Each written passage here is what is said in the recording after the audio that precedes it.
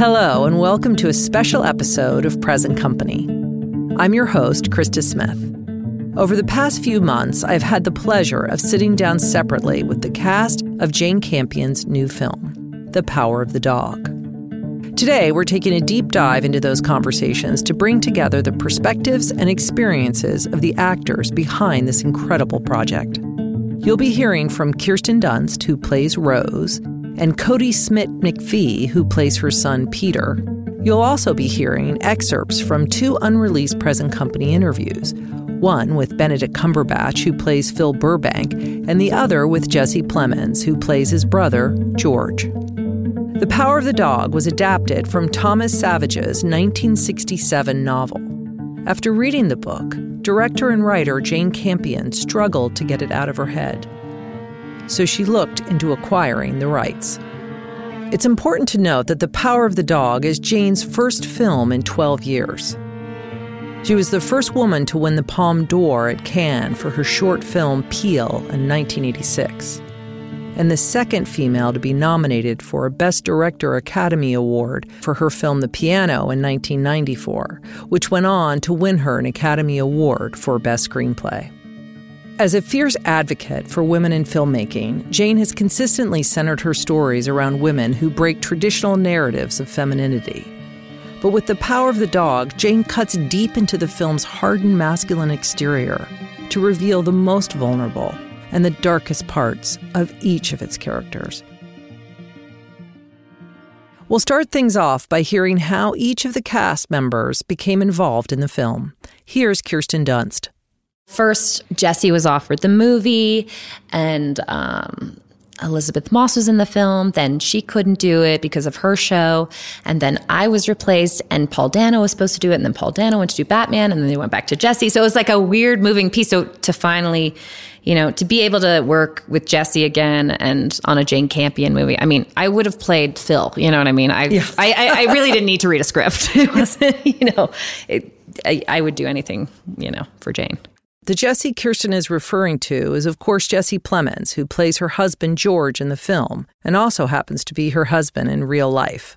I mean, I remember when I first read the script, Kirsten was like, it's Jane Campion, you're doing this, I first met Jane right after I finished I'm Thinking of Ending Things, and she had a small window of time in LA, read the script, and was floored by it, really, really loved it. And then she showed me the lookbook she already had, and it was just stunning, the images that she had pulled and some of the old photographs. And, obviously she's a master at what she does, but this felt like something different, slightly different for her, which was exciting. For Kodi Smit-McPhee, who plays Rose's son, Peter, his fascination with the project began during his audition.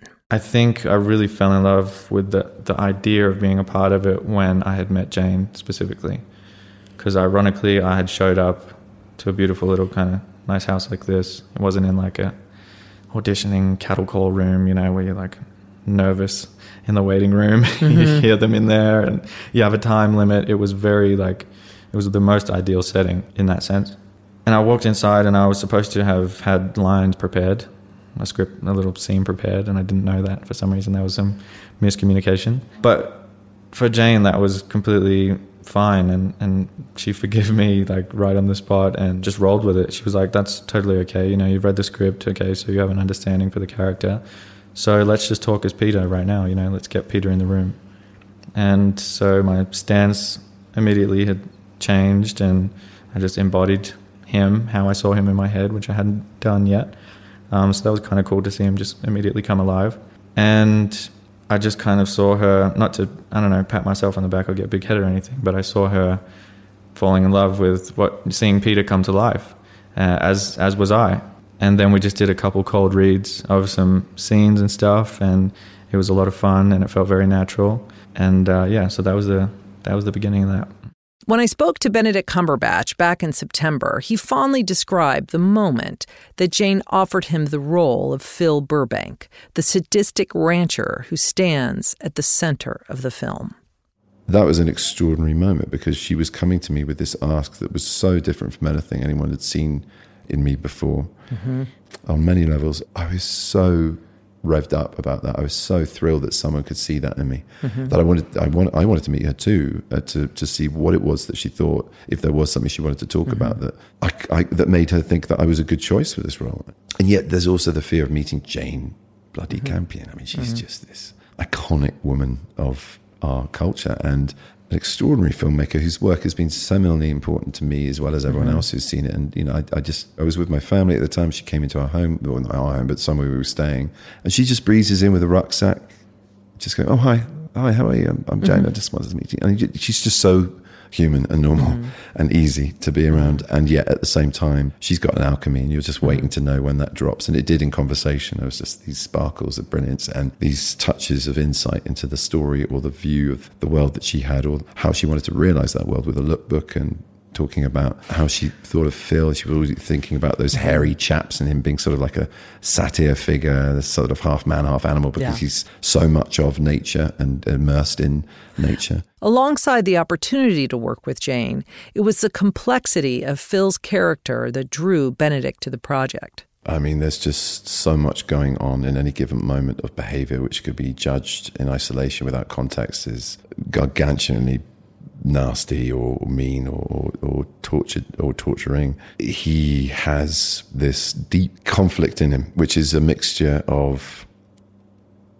fighting and being himself and also fighting against inauthenticity and being authentic to the way of life that he's been brought up in. And even that's complicated. He comes from East Coast Brahmin stock. His parents hardly ever got on horses, let alone got dirty with the work of castration and branding and herding and fencing and everything else that goes into cattle ranching. And he fell for it hook, line and sinker. He found his purpose and still managed to be a scholarly student at a Brownstone University and immensely proficient. I mean, almost to a polymathic degree at anything he turned his hand to. And whether it was the delicacy of whittling a chair or ironmongery or taxidermy, both of which is lots more of that sort of stuff is in the book. But the banjo playing, which is obviously in the film, and the whittling of a little chair. I mean, the kind of breadth of this person, and then at the core of him, there's this inability to be his authentic self. And then on top of that, you've got a filmmaker like Jane who is so profoundly open to exploring sexuality, masculinity, gender, and also any form of physical sensuality. So she really gave a platform for me, well, first of all, to immerse myself in the role. This character immersion was something Jane encouraged all of her actors to take part in prior to production. However, the style and intensity of that development differed vastly for each person. Here's Kirsten again. My approach as an actress is I do all my work myself with my acting. Me and Greta, we work together. That's my acting teacher. And we just kind of make a witch's brew of like who Rose is. So that no matter what circumstance I'm in or what take number I'm at or whatever it is, I have everything I need to be as full as I can and as present as I can and have so many ideas that excite me as an actress myself. Before I even like talk to a director or anything, I have like an artillery, a Bible of like notes and notes and notes. I've done dream work. I've done so many things and I have so many references in my own brain that like I'll never feel stale or stuck or like I don't have an idea. And that gives you a confidence where you just feel like nobody knows this role better than me. Rose is trying to understand her son, and I think she feels guilty. Her husband killed himself, and the son saw it and had to cut him down. And like, there's so much history there that you get in snippets throughout the film. But I think she just, as a mother, she's so worried about him in this Western, like you said, toxic masculinity. This kid would thrive in a city. Like he's not, in a place that is accepting of him. I worked with a body specialist who really dialed in all of those little things and tics that Peter does. And obviously an accent coach who helped me with like the lisp and stuff like that. And all of these little pieces came together, which just did so much more to my performance than I would have done myself. Like I said, like a lot of that came to life in that audition scene with Jane, but at the same time, I owe so much to her because she really challenged me in a way that I have never been challenged before by a director. And that was with a lot of these techniques, which, my father, he knew of them all, and he always taught me little bits and pieces of all of these different techniques, like Alexander technique and stuff like that. But it was taken to the extent where, you know, I'd write it on a page, like what animal I thought my character related to or what archetype he represented. But Jane took me to the point where, you know, I was working with someone that had me on my hands and knees hunting like, you know, a wolf would, or a fox rather is the animal I chose for Peter. And that kind of negative judgment of the LA kind of stuff was coming in, being like, oh, I don't think I need to do that kind of stuff. You know, I got my own rinse and repeat process.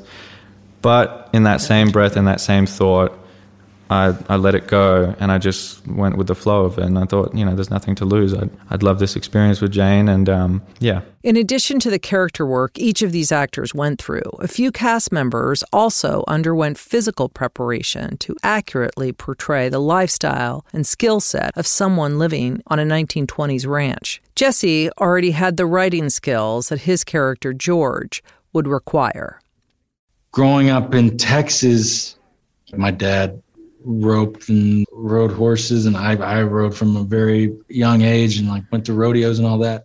Benedict by far had the longest list of skills to master. His character Phil is an expert in braiding, horse riding, whittling, banjo, whistling, and bull castration. In order to hone in on those skills, many of which take decades to perfect, Jane sent Benedict to a ranch in Montana prior to filming. I had, you know, a very informative, amazing time there and practiced pretty much everything you see in the film, taking hide, treating it, cutting it, beveling it, strengthening it, lengthening it, just everything before even the braiding begins, and the horse riding, the roping, not that there's roping in the film that Phil does, but, you know, just learning how to do that. And it didn't stop, but there were a lot of things that I would never have got good enough to do in camera to the level that Phil was. I mean, like I said, he really was an expert in all of these things. It's that horrible thing where if you're authenticating your experience as an actor by investing as much time and effort in trying to learn these skills, it is just an impossible list to master. I mean, even single hand rolling of a cigarette on horseback and then lighting it, that's a hard thing to do. You've got wind, you've got everyone on set going, oh, I could do that. And then just watching them kind of make these fat doobies and it's like, as it says in the book, they're just these really tight little rolls with one hand and then the whistling and the banjo playing and the horse riding, you know, all of it. But in order to feel it, to feel him, you have to do it. You have to do it. And she also let me do that. And I had a long runway for this. We met in, I think, May, and we didn't shoot until January next year. Once the cast arrived on location in New Zealand, they began a 2-week rehearsal process that involved improvisations, group meals, long hikes, and even some dancing. The first rehearsal day with Benedict was definitely surprising. She had brought on this movement specialist to kind of be there for any questions we had, you know, the physicality with any of our characters. But our first day of rehearsal was a brothers waltz, and it was like very strange. It was doing an Elliott Smith song.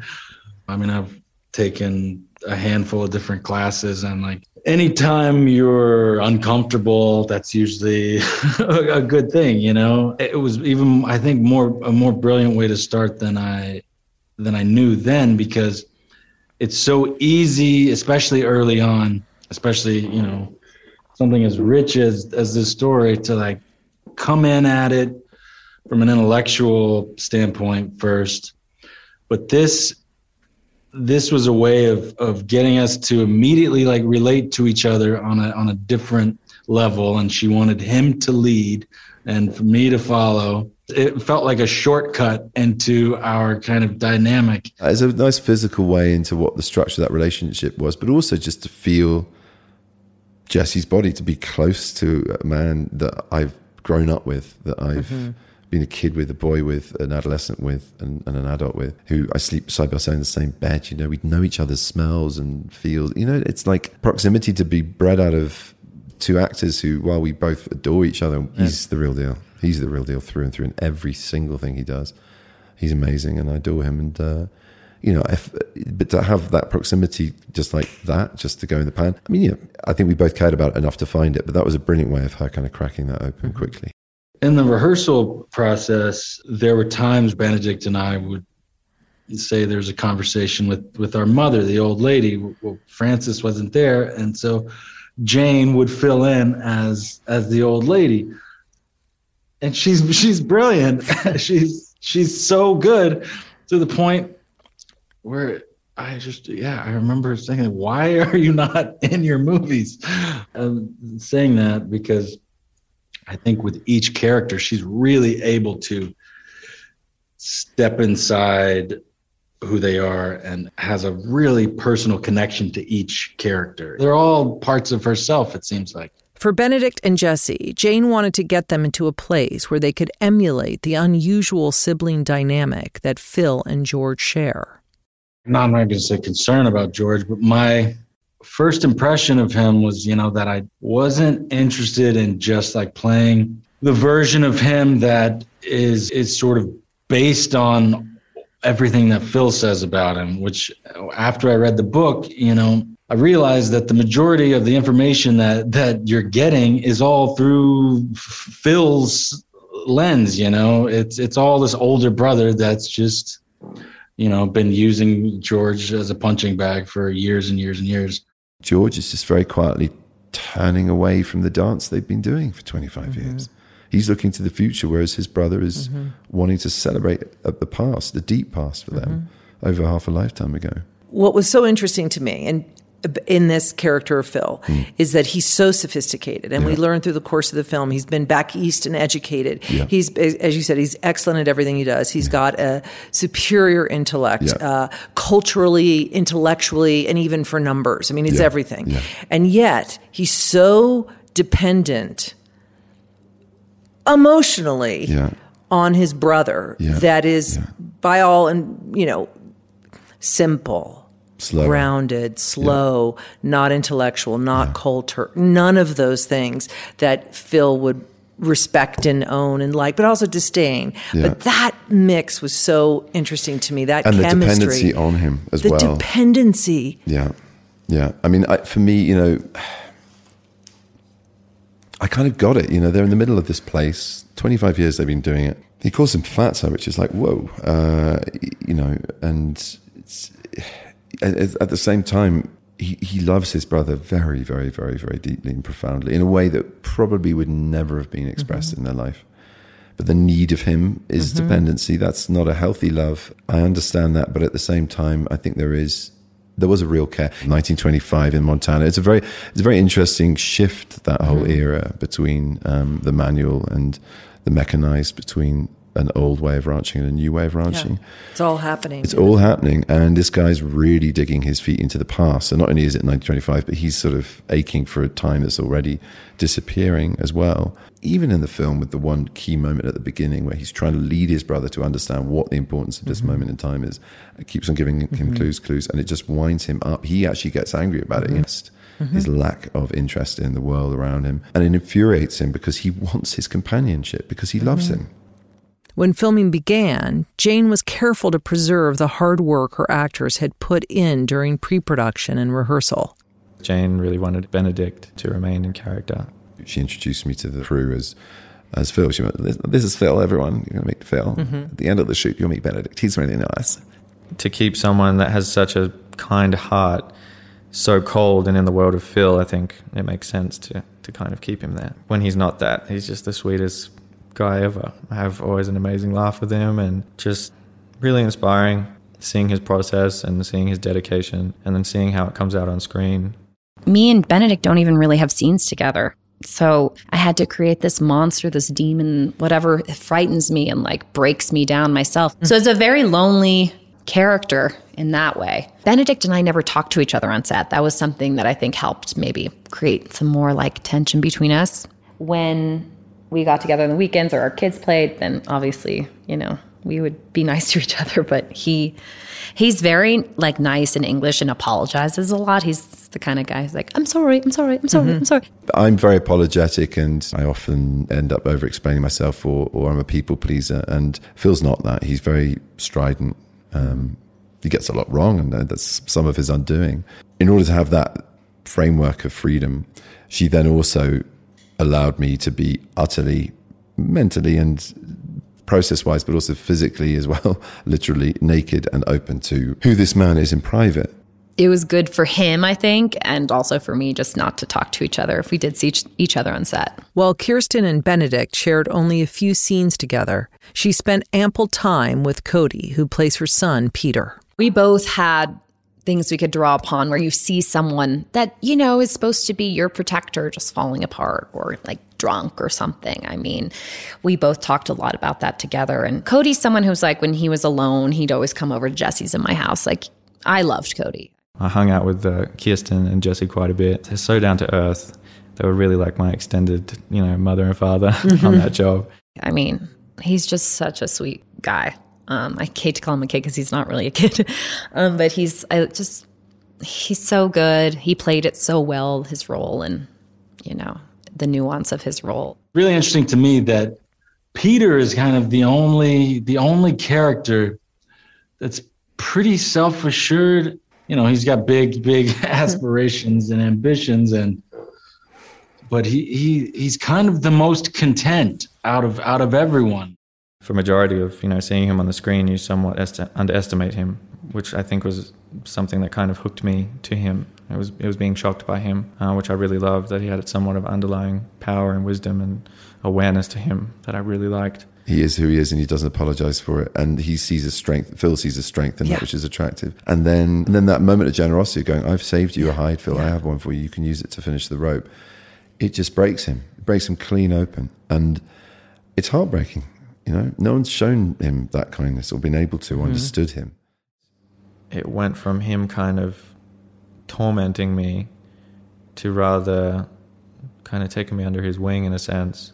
I thought it would be more on the head, knowing exactly what that sensation was as an actor. But still, for me, like in those moments, you don't know whether to, you know, run away or to stay there, if it's warm or if it's cold or scary or nice. But I think that's what it's all about. There's a huge cloud of mystery that kind of follows you through this film. Mm-hmm. It's a slow burn, but somehow at the same time, Jane has achieved impending doom and to have you on the edge of your seat. Jesse and Kirsten's main challenge during filming was creating distance between their characters. As a real-life married couple, the pair had to pull back on their normal dynamic in order to emulate the distance and unfamiliarity between George and Rose, who are only just getting to know each other. Her and George, who Jesse plays, meet each other at a time when they're both like pretty desperately lonely, I think. Mm-hmm. And I think that's what they recognize in each other's souls immediately. With me and Kirsten, with George and Rose, you know, you're seeing a lot of it in real time, so there isn't that history. So there was less to create and more on the spot with, you know, giving into the moment and everything. Yeah, that was kind of the only challenge working with her was, you know, it definitely, helped having all of that underneath it. But yeah, their physicality with each other is obviously very different from ours. And just the time and place too, you know, men and women dealt with each other very differently then. So keeping all of that in mind too. Because we worked together before and he's my best friend, it just, at the end of the day, to have somebody who has your back so hard and who we can talk about anything together. We could have lunch together on set and just, you know, be supportive. And it's just, you know, we could like sleep next to each other and nap on set in our trailer. And they only had to pay for one house for us because we're already together with our child. So we were a good 2-for-1 deal too, I think, for production. There's some of it that's kind of intangible and hard to explain why you work well with certain people or why it's easier with certain people. It's just like why in life you become fast friends with someone or feel like you know them quickly. We had that on Fargo, and for whatever reason, we're able to be really honest with each other and really trusted each other very, very quickly. And, you know, the rehearsal process and shooting, and we're able to kind of develop a working relationship where we really, I don't know if it was conscious, but really pushed each other and respected each other's opinions so much that we could throw out an idea, and if the other one liked it, great. If they didn't, all right, let's like go on to the next one, you know. That's something that's just kind of rare and hard to come by. And so I was just excited, you know. Honestly, even if we weren't married with a kid, I would have been extremely excited to work with her again, just because she is unbelievable. In the midst of filming, New Zealand entered a strict COVID lockdown. COVID struck really hard and the world was in turmoil, and also, you know, the film itself got stopped for about a month when we had 2 weeks left. And I could see Jane just kind of beside herself thinking it wasn't going to get finished. She was almost kind of certain, I feel like.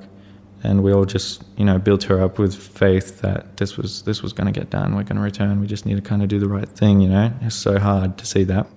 The lockdown was weird in the sense it was 3 months hiatus with just, you know, and at the beginning I was kind of going a bit spare, thinking, I don't know how am I supposed to maintain this, or do I drop it and leave it? And I talked to Jane a lot about it, because I think, you know, I'm terrified of not being able to pick it up, of him not being there, especially because it was a studio shoot.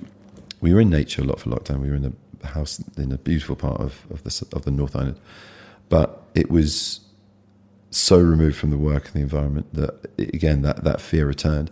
But I talked it through with Jane. We went through certain things, and she came to stay once restrictions had eased, and just came straight into the warmth of our family. It was amazing to see her in that context as well. But my God, after all that anxiety, we were so lucky and so blessed to be going back to work, and we really realized that everything we'd taken for granted was suddenly so heightenedly precious.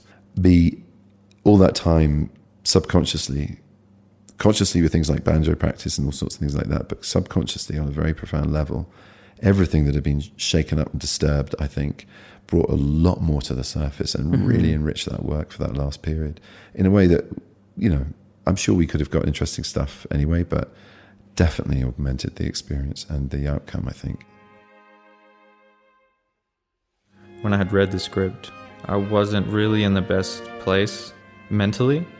And what I took from meeting Jane and then kind of getting swooped away to New Zealand, which was a very angelic, beautiful kind of healing place for me that I was yearning to go back to. And it just happened that it was at that time of my life.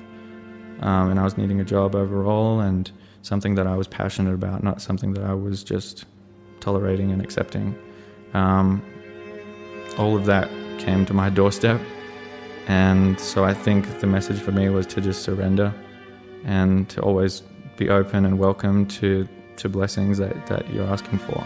You know, the work is what matters, and that's the only experience you really have at the end of the day. I'm very director-driven. I'm not really role-driven. So for me, working with someone like Jane has been something I had craved for a long time. What I'm most excited by are these found little moments that come out of putting together all of these brilliant people, you know. It's like what makes any great musician great is not, you know, being tied to maybe some previous performance, not getting ahead of themselves in the song, but like fully giving in to the uncertainty of what's coming and being present, you know. She allowed me to be more open, I think, than I've ever been in a performance. At the same time, the character needed that. So it was a perfect combination. I often say to people now when they ask, what are you looking for? Where are you going next with your career? What choices, where there are choices I can make, what guides you? And it's always now really about who I work with. I've been very lucky to work with very kind, good people, as well as talented people. Also people that are able to bring something out of me that I haven't had before, who are interested in process and what it is we do, as well as the entirety of their holistic vision of what the picture is about. I couldn't think of a more rich character to play with a more extraordinary director. Thanks so much for joining me. The Power of the Dog is streaming now on Netflix. Please subscribe, rate, and review this podcast wherever you've been listening. You can follow me on Twitter and Instagram @Krista Smith. Join me next time for more conversations here at Present Company.